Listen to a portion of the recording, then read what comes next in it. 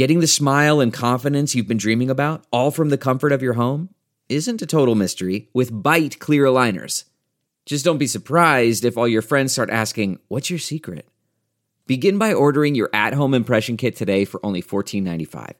Byte clear aligners are doctor-directed and delivered to your door. Treatment costs thousands less than braces, plus they offer flexible financing, accept eligible insurance, and you can pay with your HSA FSA. Get 80% off your impression kit when you use code WONDERY at Byte.com. That's BYTE.com. Start your confidence journey today with Byte.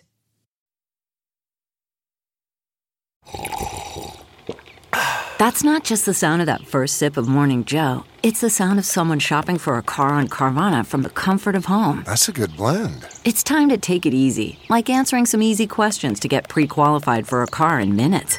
Talk about starting the morning right. Just like customizing your terms so your car fits your budget. Visit Carvana.com or download the app to experience car shopping the way it should be. Convenient, comfortable. Ah.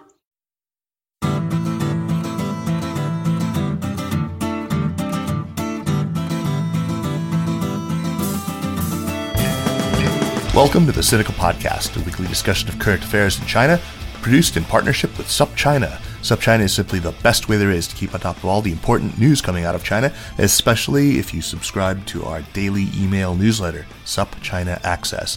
And visit SupChina.com to check out our wide range of reported pieces, op-eds, videos, and, of course, podcasts. It's a feast of business, political, and cultural news about a nation that is reshaping the world. I'm Kaiser Kuo, coming to you today from my home in Chapel Hill, North Carolina. Today on Sinica, we're talking about what a progressive foreign policy should look like, and specifically what shape the American progressive policy toward China ought to take. Right now, I don't think I'm alone in thinking that the American left is all over the place when it comes to China. I'm not really including the so-called tankies, who are pretty hardcore in their support for the party under Xi Jinping's leadership and defend stubbornly everything from Xi's abolition of term limits, from China's claims in the South China Sea to his position on Taiwan, his imposition of the national security law in Hong Kong, all the way up to his policies in Xinjiang, when they even acknowledged the existence of the so-called re-education camps at all. Those people aside, there is still some profound disagreement within the self-identified American progressive camp when it comes to China. Some, in their zeal to champion the perceived interests of working-class Americans, tend to favor economic protectionism and to view China's state capitalism as, being just as objectionable as American capitalism, or even more, to revile globalization, while others aren't in any hurry at all to decouple from China and want to see trade ties deepen and capital flows increase. Some seem to be eager to use American power, up to and even including military power, to put an end to Chinese human rights abuses, as if that were possible, while others are horrified by the crescendo of the war drums. It's not hard to imagine just about any permutation of convictions on the progressive left when it comes to what our correct posture toward China should be. So anyway, I am delighted to be joined by two people who've been thinking a lot about these issues and can articulate what they believe to be a sensible approach that is consonant with progressive values. Tobita Chow is the director of Justice is Global, a special project of People's Action that is building a movement to create a more just and sustainable global economy and defeat right-wing nationalism around the world. Since the beginning of the pandemic, his work is focused on building political support for global cooperation to end the pandemic and countering the rise of xenophobia in the U.S. Toby, welcome to Sinica. Thank you. Thank you for having me. It's great to have you. Jake Werner is a postdoctoral Global China Research Fellow at Boston University's Global Development Policy Center. He is currently researching the emergence of great power conflict between the U.S. and China following the 2008 financial crisis and how new strategies for global development could resolve those tensions. Jake, welcome to Sinica. Thanks, Kaiser. It's great to be here. Yeah, it's been something I've wanted to do for a long time to have you both on, so I'm glad we could finally find time.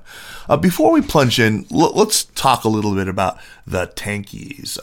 Just now, I kind of offhandedly dismissed them in that intro, but I wonder whether you think that's entirely warranted. Do they bring anything valuable or important to this conversation? Yeah, so I think some very critical in some fundamental ways of the perspective of the Tankies.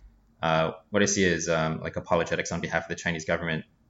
Their sort of trenchant skepticism and criticism of the role played by U.S. state interests is like not always wrong, and they're very dedicated to sort of fishing out all the ways that U.S. state interests can sort of distort information around China. So things from the sort of analyses that they put out, but at the same time, I think their analyses are often wrong, and from a progressive point of view, politically self-undermining. I think it is not a productive strategy for progressives and for the left to stand up in defense of authoritarian regimes and human rights abuses abroad. I think that's not a good way for us to build political power in the US or anywhere. But also, like, realistically, when it comes to building a broad front in opposition to anti-China nationalism and militarism in the US, these people are making a good showing. They're bringing some power to the table. They have influence in a number of important organizations. So I think whatever you think of the Tankies, they are a force to be reckoned with within progressive politics and in countering this U.S.-China conflict. An interesting perspective. Jake, what about you? What's your take on these guys?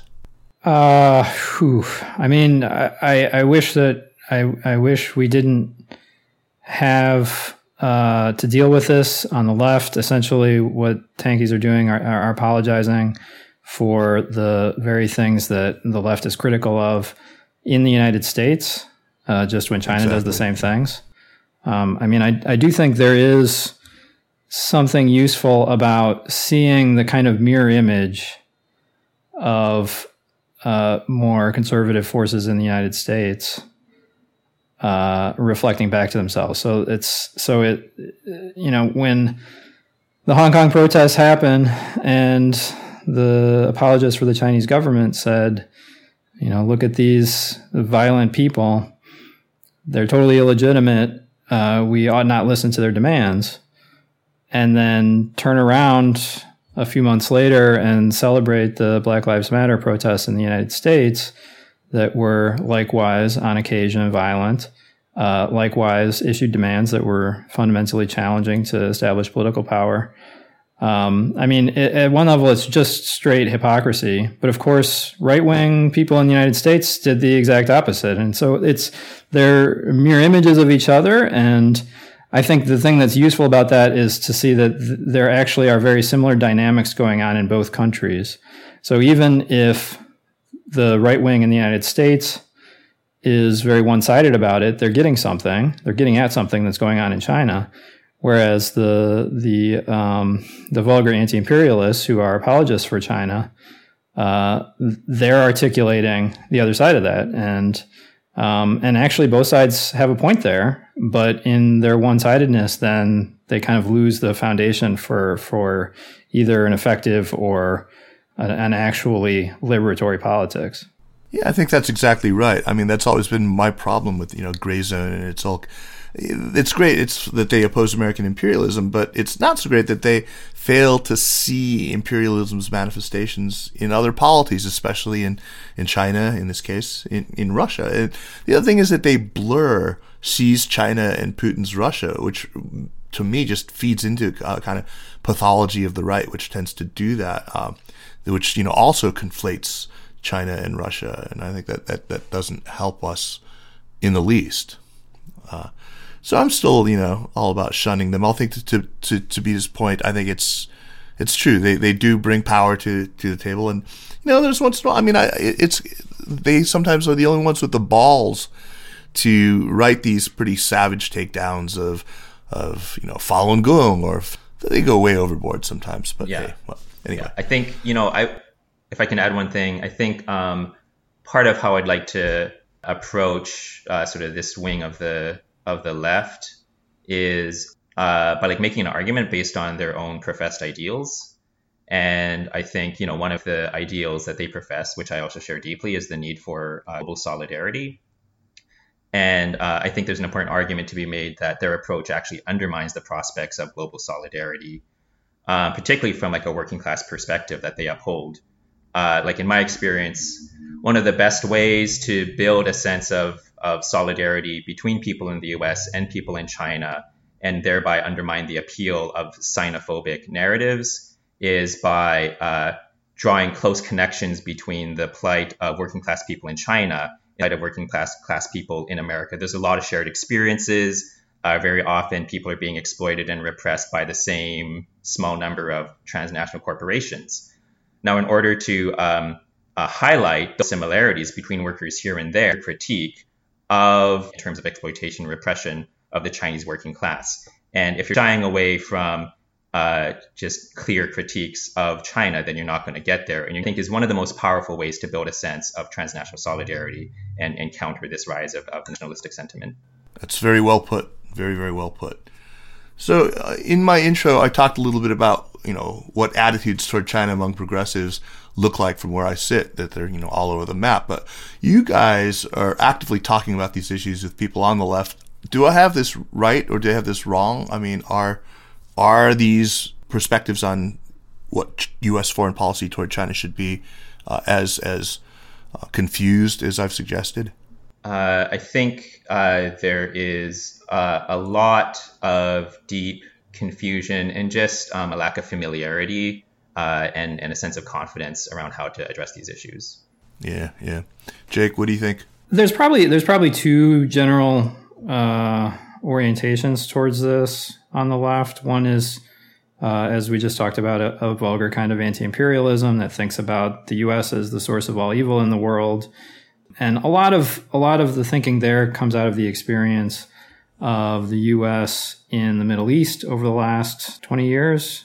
And that really doesn't prepare one for the problem of how the U.S. should relate to China. It's just a very different situation when you have the second most powerful country in the world as opposed to a country like Iraq that was clearly subordinate. Then on the other side, there's the human rights orientation, which tends to be very moralizing. And while I'm extremely sympathetic to the feeling of repugnance towards the human rights violations of the Communist Party, I think that the problem with a human rights orientation, if that's the basis of your politics, is that it doesn't really explain how to change those things. It really just condemns them. And if you want to figure out how to change them, you really have to understand why they're happening. And people with a more moralizing outlook will often resist that attempt to explain why things are happening because it feels like a rationalization or something. Right. It feels like it's saying, no, it's okay. It's okay for us to have human rights violations. Like, it makes sense. But it does make sense. There are reasons that these things are happening, and we have to understand them. The Communist Party is much more repressive now than it was 10 years ago. Why did that happen? That's an important question that has to be answered. And I think the answer to that question leads in a different direction than just a kind of denounce Chinese Communist Party as the politics. And staying with you for a second, Jake, you've laid out in conversations we've had a case that you can't really look just at China in isolation when you're trying to answer that question. Why is China more repressive than it was 10 years ago? When you're trying to craft a policy toward China, you have a broader view. You like to look at the entirety of the global picture and what's happened globally. Can you lay out that case for me and identify what some of the major changes that have happened in the global system that have affected these things? Yeah, absolutely. I think everyone has noticed that China moved to the right on both nationalism and especially authoritarianism over the last decade. Of course, Xi Jinping is an important part of this, but the movement began before he came to power. He really just intensified and consolidated it. So I don't think it can be explained through him. I also don't think it can be explained through something about China itself, Chinese culture, or something about the Chinese Communist Party, because you can't explain a transformation by appeal to a kind of persistent essence of a thing. China was significantly less repressive 10 years ago. The Communist Party was in charge then. The Communist Party is in charge now. So something else happened. And the important part about thinking about this in global terms is that countries all over the world have seen a similar and parallel shift. So whether you're looking at India or Turkey or the Philippines or Poland or the United States, all of these countries go on. have Hungary, Brazil. I mean, yes, the list just like keeps going. So the question is, if all of these countries have seen a shift towards intolerant nationalism and a centralizing authoritarianism over the last decade, what's going on? It can't be something about China. There's something at the global level that we need to understand there. And the way that I understand this is it comes out of the kind of cascading social changes that come out of the 2008 global financial crisis and sort of builds towards a rejection of the old way of doing things and the old way of understanding things. So the sort of ideology and practice of free market globalization that had seemed to be moving all countries in one direction. Like people will sort of laugh at the end of history idea now, but there were reasons to think it. That actually there was a liberalization of societies around the world from the 90s up to 2008, including China. China is not an exception here. It certainly did not democratize, but the space for politics in China opened up extraordinarily over those 2 decades in all kinds of realms, from journalism to labor organizing to feminist activism. And so you have political liberalization. Of course, you have economic liberalization. And this was happening globally as different countries everywhere were integrated into the free market globalization system. I think what happened in 2008 is that even though the economy started growing again, it had lost the dynamism of the previous period. And even though there wasn't an immediate rejection at the level of ideology or culture of the old way of doing things, the more cosmopolitan, liberal, sort of universal values, that orientation wasn't immediately rejected, but it started to break down really ineluctably. And over the years after the crisis seemed to have been resolved, in fact, there was another crisis building up, and it was building up not so much in the economy, although it had to do with the economy. It was building up in the realm of ideology. Is the system legitimate? And in the realm of politics, who is going to run these countries, and what direction are they going to take them? To what extent do you think that a lot of this that we saw happening, and let me say first that I think that this is the question that all people who work on China really ought to be thinking about. What happened? What caused the illiberal turn? And I think you have a very plausible answer to that. I think I'm sure that you don't believe that it's the one and only cause, but I think that you've identified something that should be a part of everyone's thinking on why this happened. To what extent, though, do you think that it was also a sense, in the case specifically of China, and I think this is possibly true of some of the other countries as well, and I would look certainly at Russia and possibly also at Iran, in this period where there was a distinct sense that American policy had found a more powerful tool for effecting its long-cherished goal of regime change.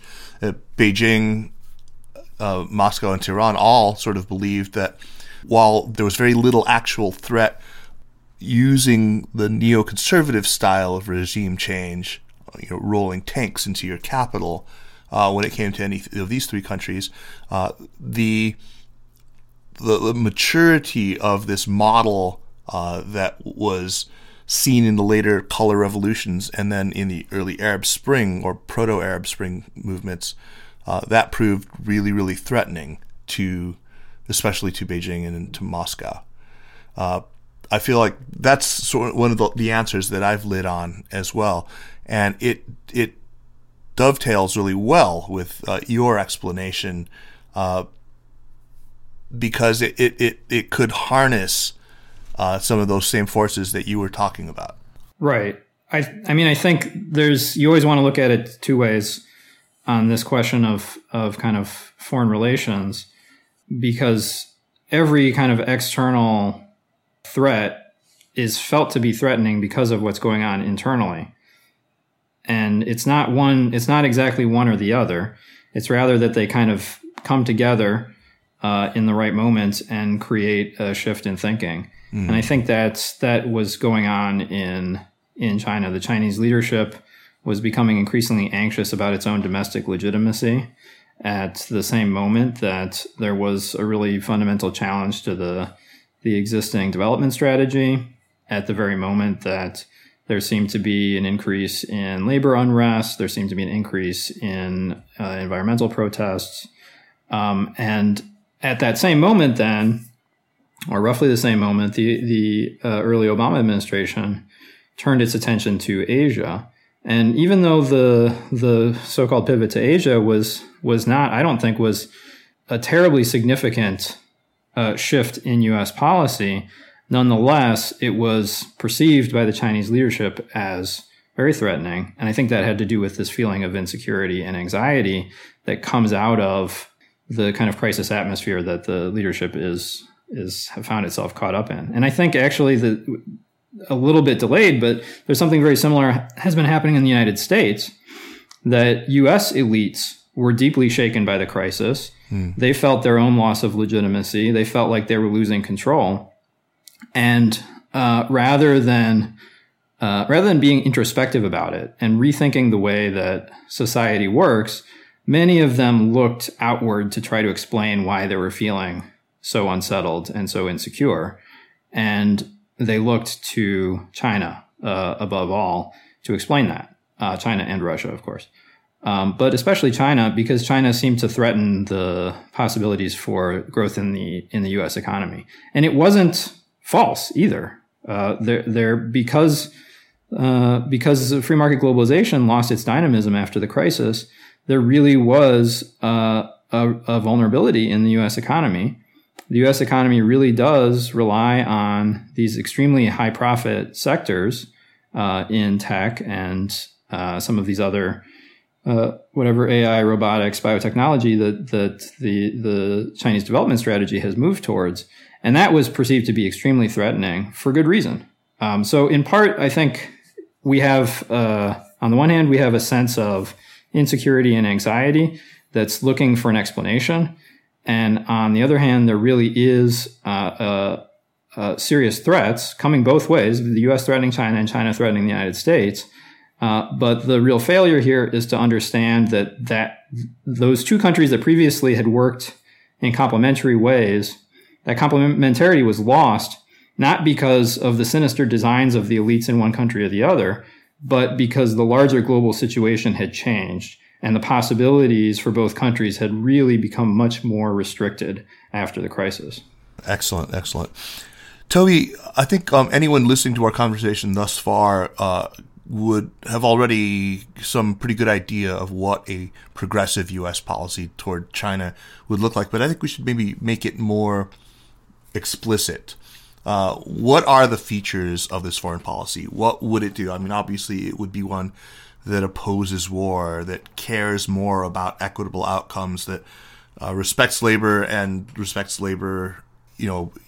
a bilateral sense, respects Chinese labor also.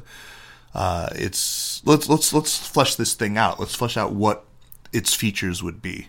Yeah, so I think, like you said, it should respect labor in the interests of poor and working people on both sides, be grounded in a very clear recognition of the shared interests of people in the U.S., in China, and around the world. Both the shared interests and sort of the commonalities in the plight of poor and working people in the U.S. and in China and everywhere. There's a lot of shared experiences, and in fact, those shared experiences come from a common cause in a single global system that we are all living under right now.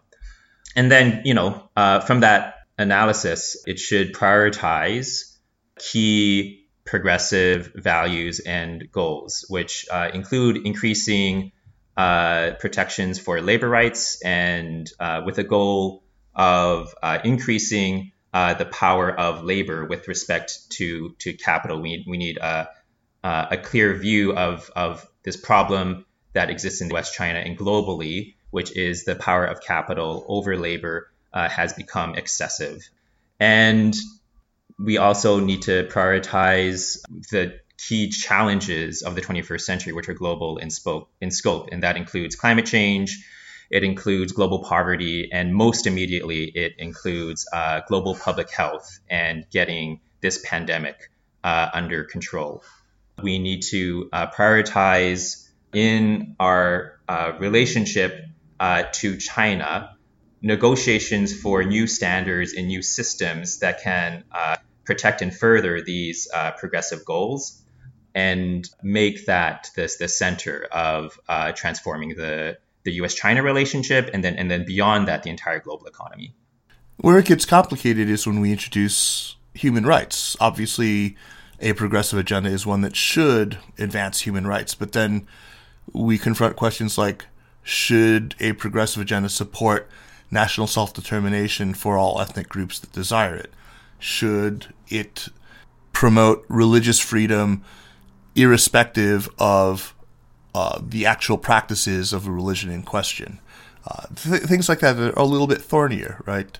So I think that as progressives, we can't give up on some minimum standards. And that's often raised as an objection to the approach that we're advocating for and organizing around, right? The argument goes that there's going to inevitably be a trade-off between prioritizing, for example, U.S.-China cooperation to get climate change under control.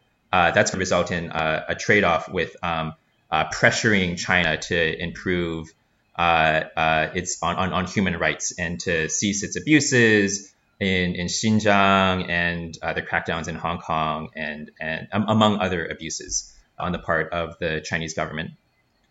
I think this is a mistaken argument. Like, I feel the force behind it, but I think that it's ultimately mistaken. What we need to understand is that we are currently on a path of spiraling conflict between the US and China, and there is no scenario under which that translates into improved conditions for currently oppressed people within China.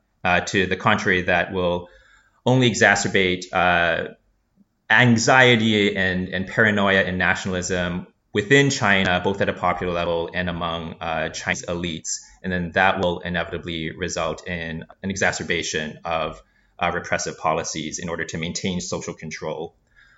On the flip side, if we can reestablish a basis for a U.S.-China relationship where both sides feel like they have an investment in sustaining the relationship, that there's something positive to be gotten out of the relationship, then I think that creates a better foundation to negotiate around issues of human rights, which, I think, again, as progressives, we can't give up on.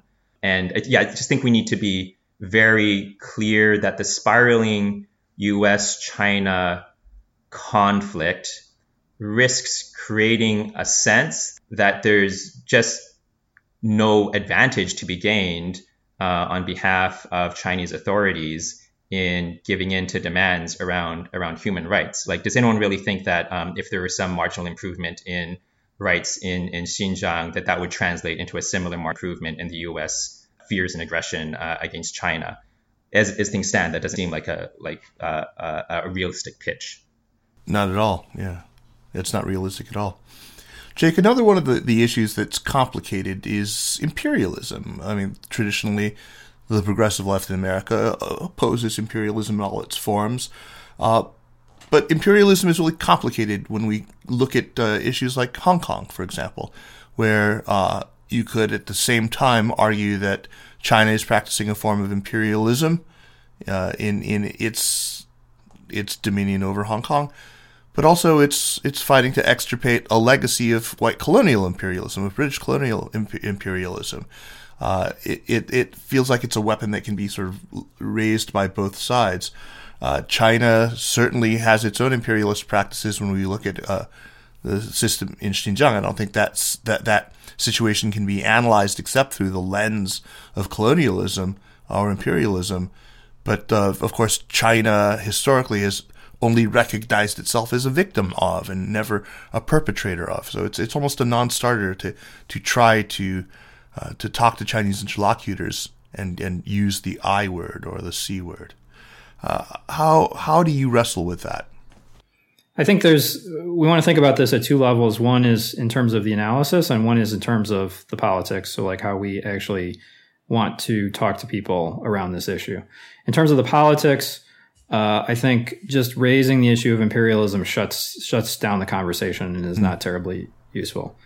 Because it's clear that there is something fundamentally wrong about imperialism. And as soon as you start accusing someone of imperialism, then it's just, again, it's back to a kind of moralizing condemnation, rather than putting the focus where it needs to be, which I think is figuring out why forms of international hierarchy exist, and then thinking about what kinds of practical policies and initiatives and what kinds of, like, also including confrontational struggles would be required to change those dynamics. So obviously we're not going to change really deeply founded hierarchies of inequality, of wealth and power simply by criticizing them. So we need that good analysis, like where does the international hierarchy come out of? And I'm just not persuaded by the idea that elites in the United States or elites in China are kind of power mad and they want to control other countries. I think there is a fairly practical political calculus out of which this comes, as well as something about the gaining status within the international hierarchy. So I think that, again, I would want to return attention to the global system. The global system is intrinsically hierarchical. It has different roles for different countries. Some countries are charged with maintaining security for the entire global system. That's really just the United States.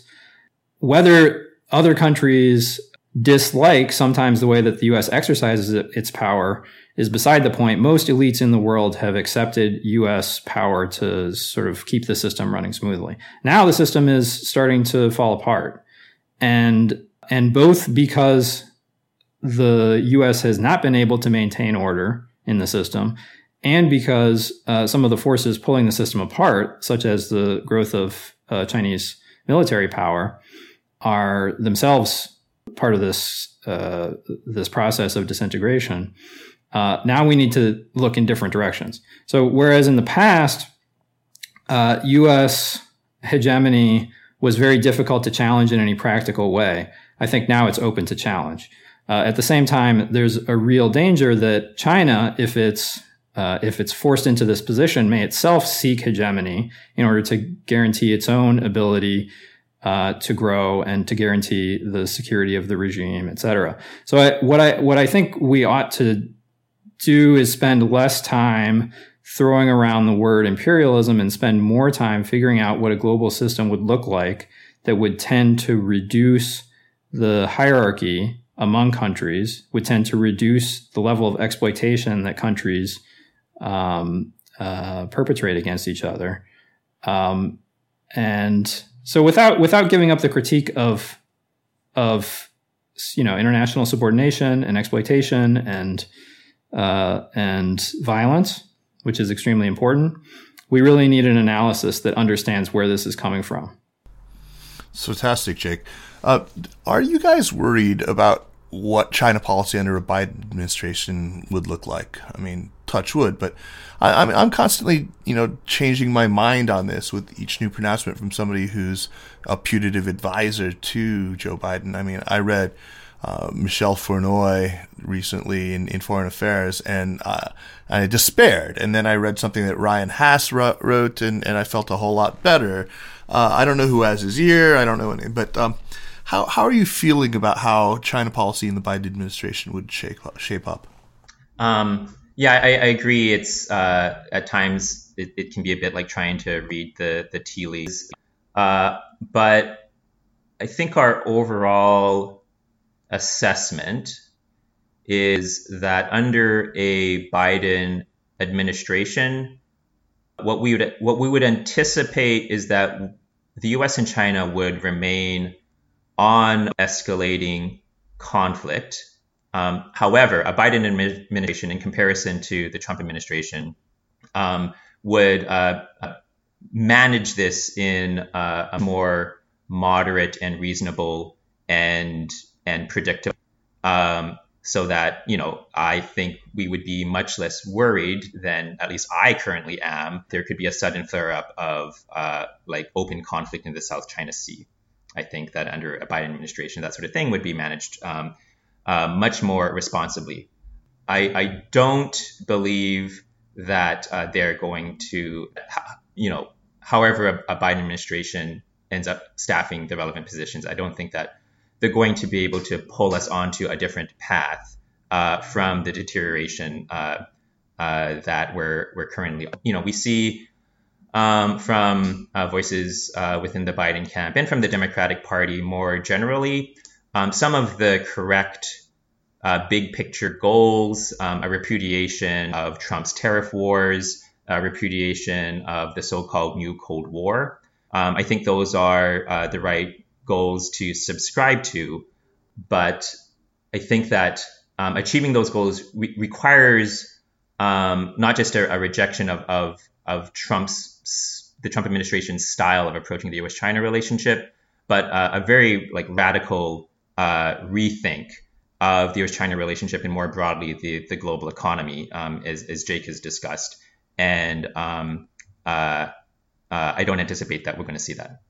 Yeah, I think it's the job of us as progressives and organizers to build the power necessary to push a Biden administration in that direction. But they're not going to come up with that on their own. The comfort of your favorite seat is now your comfy car selling command center, thanks to Carvana. It doesn't get any better than this. Your favorite seat's the best spot in the house. Make it even better by entering your license plate or VIN and getting a real offer in minutes. There really is no place like home.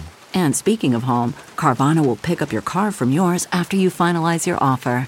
Visit Carvana.com or download the app and sell your car from your comfy place. So, Jake, I take it that you don't advocate just a return to the old policy of engagement. And if it's not something that is a choice between old school engagement, which is built on, to some extent, on the same kind of modernization theory that got us in trouble in the first place, what is the alternative that comes out of your analysis? What do you have a name for it? Do you have a sort of shorthand for how you would describe a set of policies that you would envision? Yeah, I mean, I would call it progressive globalization. I think there was this period of free market globalization. It's widely understood that people around the world have rejected free market globalization in a variety of highly destructive and less destructive ways. But nationalism is one very sort of transparent rejection of the cosmopolitanism of free market globalization. Authoritarianism is also a very transparent rejection of the political liberalism that was part of the ideology of free market globalization. So it's widely understood that there has been this rejection of globalization. I think the failure on the part of I won't speak about the right wing that has really embraced this. The Republican Party, I think, is actually being transformed by this, and is the hold of free market ideology is weakening within the Republican Party through the kind of toxic nationalism coming up around China, as well as anti-immigrant politics.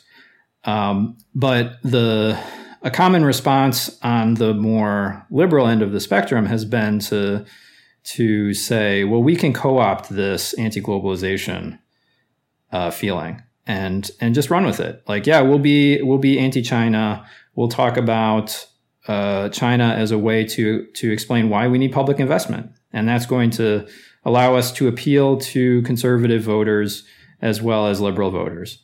And I think that this is a really serious misunderstanding of the dynamics that we're in right now.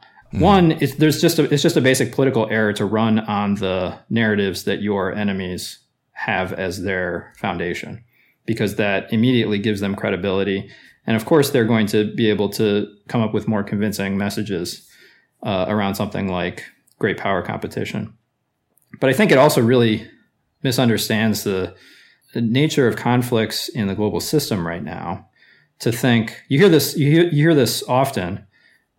People, Democratic Party foreign policy people will say, we're going to have great power competition with China, but we're also going to cooperate on some things like climate or the pandemic or whatever. And I think that's sort of a fantasy that what has happened over this period as the globalization system has disintegrated is that the U.S. and China are stuck in a zero-sum framework. And as long as the U.S. is attempting to prevent China from moving into the high-value sectors that are currently really important to the U.S. economy, that's going to mean there can't be any serious cooperation between the two countries. And my fear is that will also give an opening to worse and worse nationalism when we get a cycle of destruction into an abyss that could lead towards much more violent kinds of conflict than we're currently experiencing. And so I think the alternative really is to say, no, we're not going to offer a weak version of nationalism. We're actually going to embrace globalization, but we're going to demand a kind of globalization that fundamentally repudiates a lot of the tenets and a lot of the outcomes of the free market globalization that threw us into this mess. And what that means is that it's not going to be driven by the free market.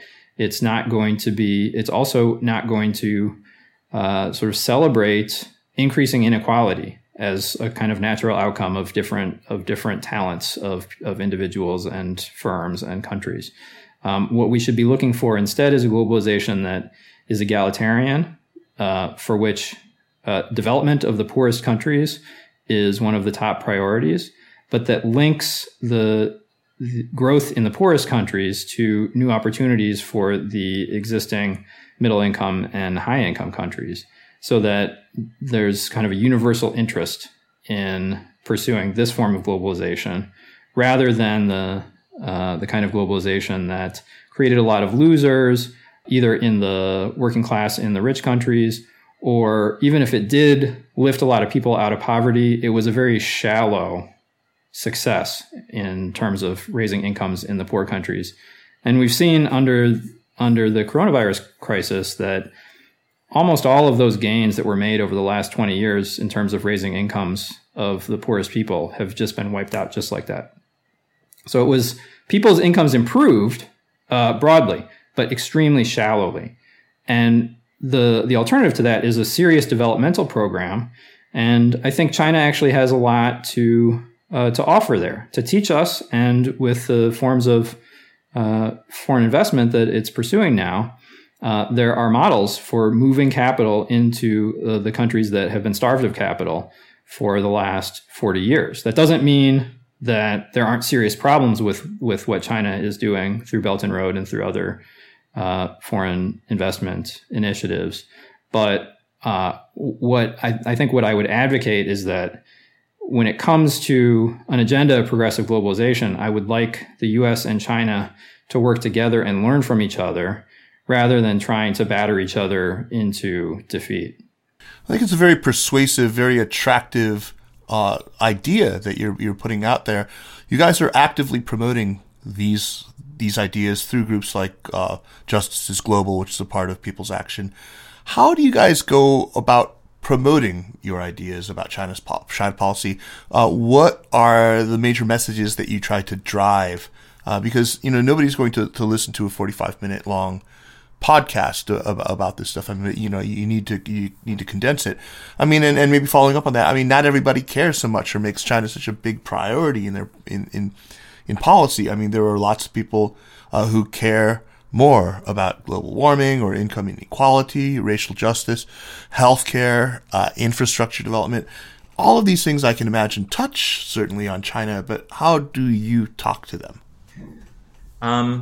So speaking to the second half of that, of the work that we've been doing, starting before that as well, is to reach out to other organizations that work on some of these other issue areas, including climate, to get on the same page strategically about what the U.S.-China relationship needs to look like and how it fundamentally needs to change, and how we need to create an alternative to these escalating U.S.-China tensions in order to meet the goals that they already have and that we share. So, I mentioned climate. I think there is significant potential there to sort of build a united front around the need to combat climate change at the global level, and what we're talking about in terms of transforming the U.S.-China relationship. And the agenda that Jake talked about transforming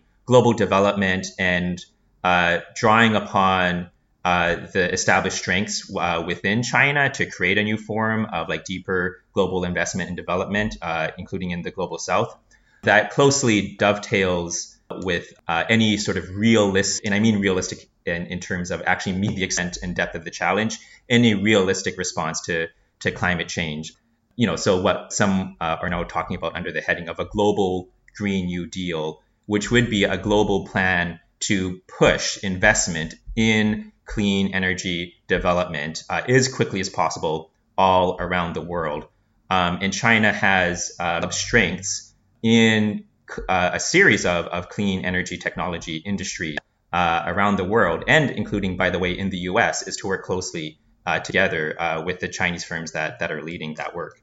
More immediately than that even is, we can tell a similar story around there too. We need to establish deep new forms of international cooperation, in particular between the US and China.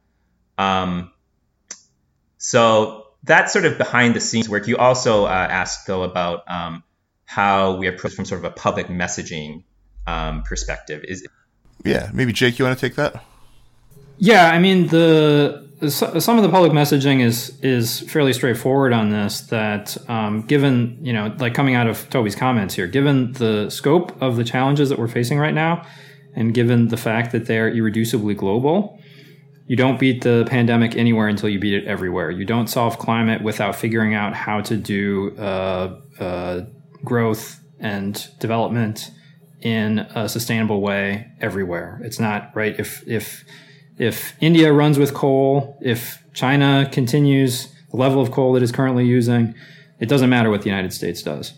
So things like climate, things like the pandemic, but also then, and I think this is a little bit harder to see, but it's equally important, things like a global economy that works for everybody, that doesn't fall apart into nationalist conflict, that also can only be solved at the global level, as we've been emphasizing.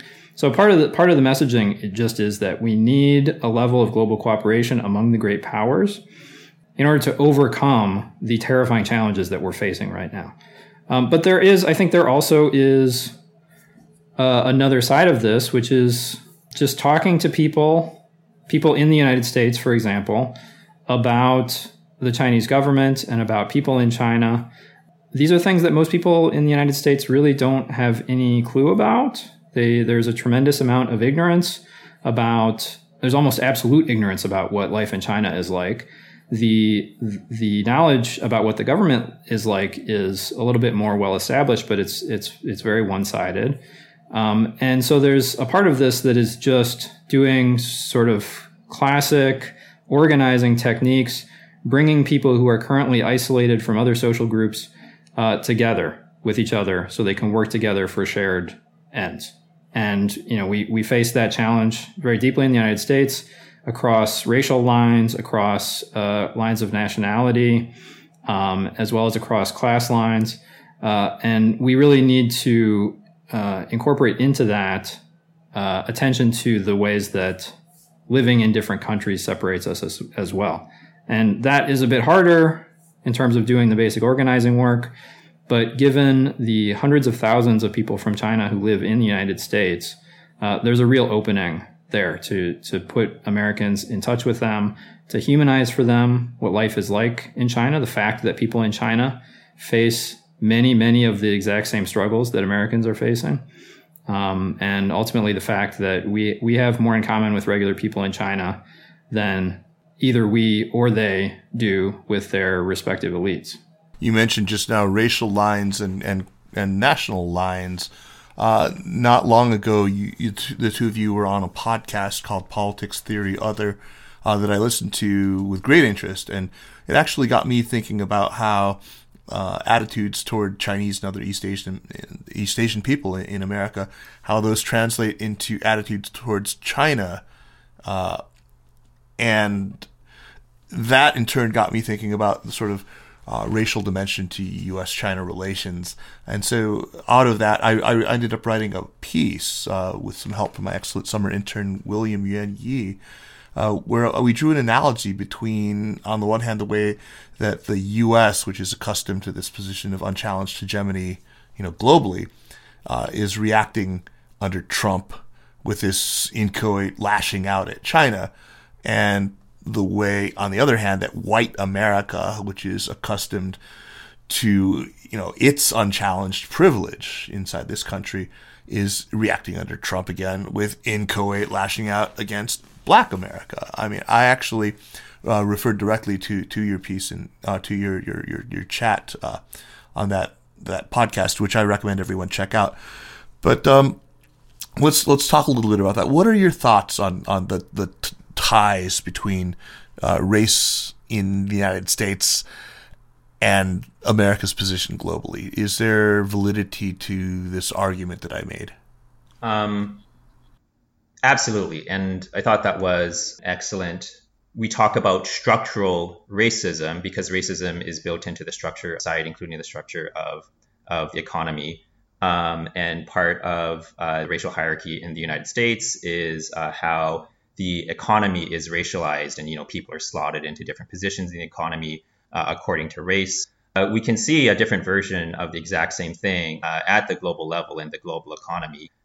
People of different nationalities slotted into different roles within the global economy, and this is also racialized in just very obvious ways. And I think that we have to see that there is a clear connection between the attachment to unquestioned U.S. hegemony and what we might call white supremacy. Like U.S. hegemony is functioning in effect as a form of globalized white supremacy. And, I don't think the solution to that is that, China becomes the new ruling nation of the entire world. But what we can understand sort of the visceral and paranoid reaction to this Chinese threat to U.S. hegemony on the model of, like you said, reactions to threats, perceived threats to white supremacy. We also can see a very close connection between specifically anti-Chinese racism and the attitudes that people have towards China. And those two things inevitably get tied together because of the nature of anti-Chinese racism and more generally anti-Asian racism, but specifically in the case of anti-Chinese racism, a crucial part of it is that Chinese people are seen as this undifferentiated collective, sort of like a Borg-like collective without any true individuality. And what comes out of that is inability to distinguish between China, the Chinese government, and any individual Chinese person. Those two are very easily lumped together. And, we see that playing out in the rise of anti-Chinese and more broadly anti-Asian racism here in the United States. And, this growing fear that Chinese people are not only, early on in the pandemic, the fear was that we who are of Chinese descent are vectors of disease. And now we're starting to see at the popular level the sense that we should also be feared as all being potential spies on behalf of the Chinese Communist Party. And this is also being enforced by U.S. government policy. Yeah. So Jake, Toby, what can people do who self-identify as people on the progressive left in America if they want to get involved and to help, carry this message further within the progressive community and to make it a bigger part of the conversation in America around foreign policy? So one starting point is we have a report that we released recently based on work we did over the summer. This report is called Averting a New Cold War. It's available on our website. So it's based on phone banking that we did over the summer, calling voters in the swing states of Michigan and Pennsylvania to talk to them about what they were hearing around China. And our message strategy there was to use messages of the importance of international cooperation to beat the pandemic and the value of unity over divisiveness and finger pointing to move people off of an anti-China position. And we got very promising results out of that and came away with some very promising ideas about what kinds of messaging strategies can help move people. So is that something that's ongoing? Are you going to continue to do this kind of outreach, or was it just for purposes of that study? Now, I got a chance to read through it.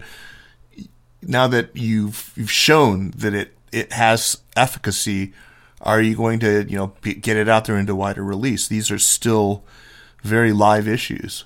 Do you see you guys yourselves continuing these efforts?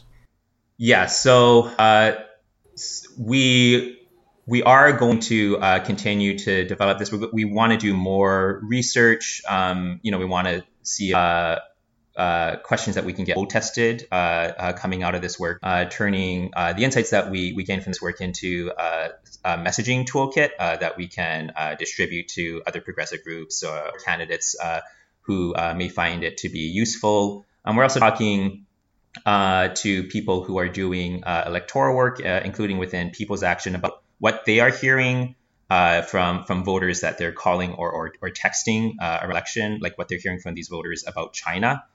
And what I've heard recently is that there has been a recent up in voters raising anti-China talking points as a reason to vote for Trump. So this stuff is out there, and there is a need across the progressive movement for clearer response to this stuff. So we'll be working on that. And yeah, I do think that we want to do some deeper research on this going forward as well. Fantastic. Well, I commend you both for what you've done here, and I wish you all the best. I think it's just so well thought through, so very persuasive, so sensible, and so fact-based. I really like it. Yeah. Consider me on board. That's great to hear, Kaiser. I'm really glad to hear that. And I also want to thank you guys for taking the time to chat with me about this. Let's move on, though, first to recommendations. But let me first remind listeners that the Sinica podcast is powered by SupChina. If you like what we're doing with Sinica and with the other shows in the Sinica network, the best thing you can do to support our work is to subscribe to SupChina's daily newsletter, which is just full of great reads on China delivered to your inbox every weekday. So sign up and spread the word. Let's move to recommendations now. Toby, why don't you go first? What you got for us? Yeah, so I recently, for my summer vacation, went on a road to spend a lot of time listening to music. And Spotify introduced me to a couple of bands that I hadn't encountered before that I want to recommend. One is a group called Om, which is based here in Chicago, it turns out. They have a new album, Fantasize Your Ghost, which I think is just fantastic. The other album I want to recommend is the new album from Phoebe Bridgers, Punisher, which I just found to be a delight. What genres are these in, would you say? Oh, I feel like I'm getting old, and I feel like I've lost track of what the genres are nowadays. But I guess proliferate. Indie. I feel like indie means something different than it did in the '90s. But sort of like indie rock intersecting with some folk. I'm not sure anymore, but roughly. Sounds great. Whatever it is, I'll check it out. So Ohm and Phoebe Bridgers. Yeah, Ohm is OHMME. Ah, OHMME. Okay. Jake, what about you? What you got for us? So I had two suggestions here, one on China and one not in China. The China one is a journal that's called Made in China, which is a wonderful, critical, sophisticated journal writing on all different aspects of Chinese society. It's largely written by academics, but it's written for a popular audience. So the articles are relatively short; they're accessible, but you really get a much deeper look at China than you do in the regular media. So I recommend that. I second that recommendation. We just had Christopher Atwood and Christian Sarace on the show to talk about Mongolia. So Christopher Atwood wrote a sort of primer piece on what's happening with the bilingual education push in Inner Mongolia. So that's excellent. It's a fantastic read, and yeah, it's a great journal. And we got Christian to talk about the whole history of it because he's one of the editors at Made in China.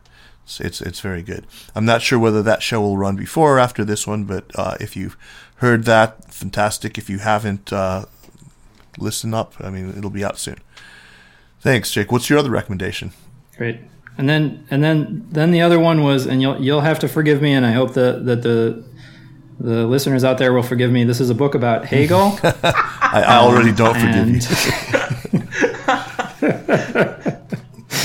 But just so much. The reason I want to suggest this is, first of all, I'm not suggesting that you read Hegel. Don't do that. This is a book about Hegel, and is one of the better ones that I think that sort of makes the thinking accessible.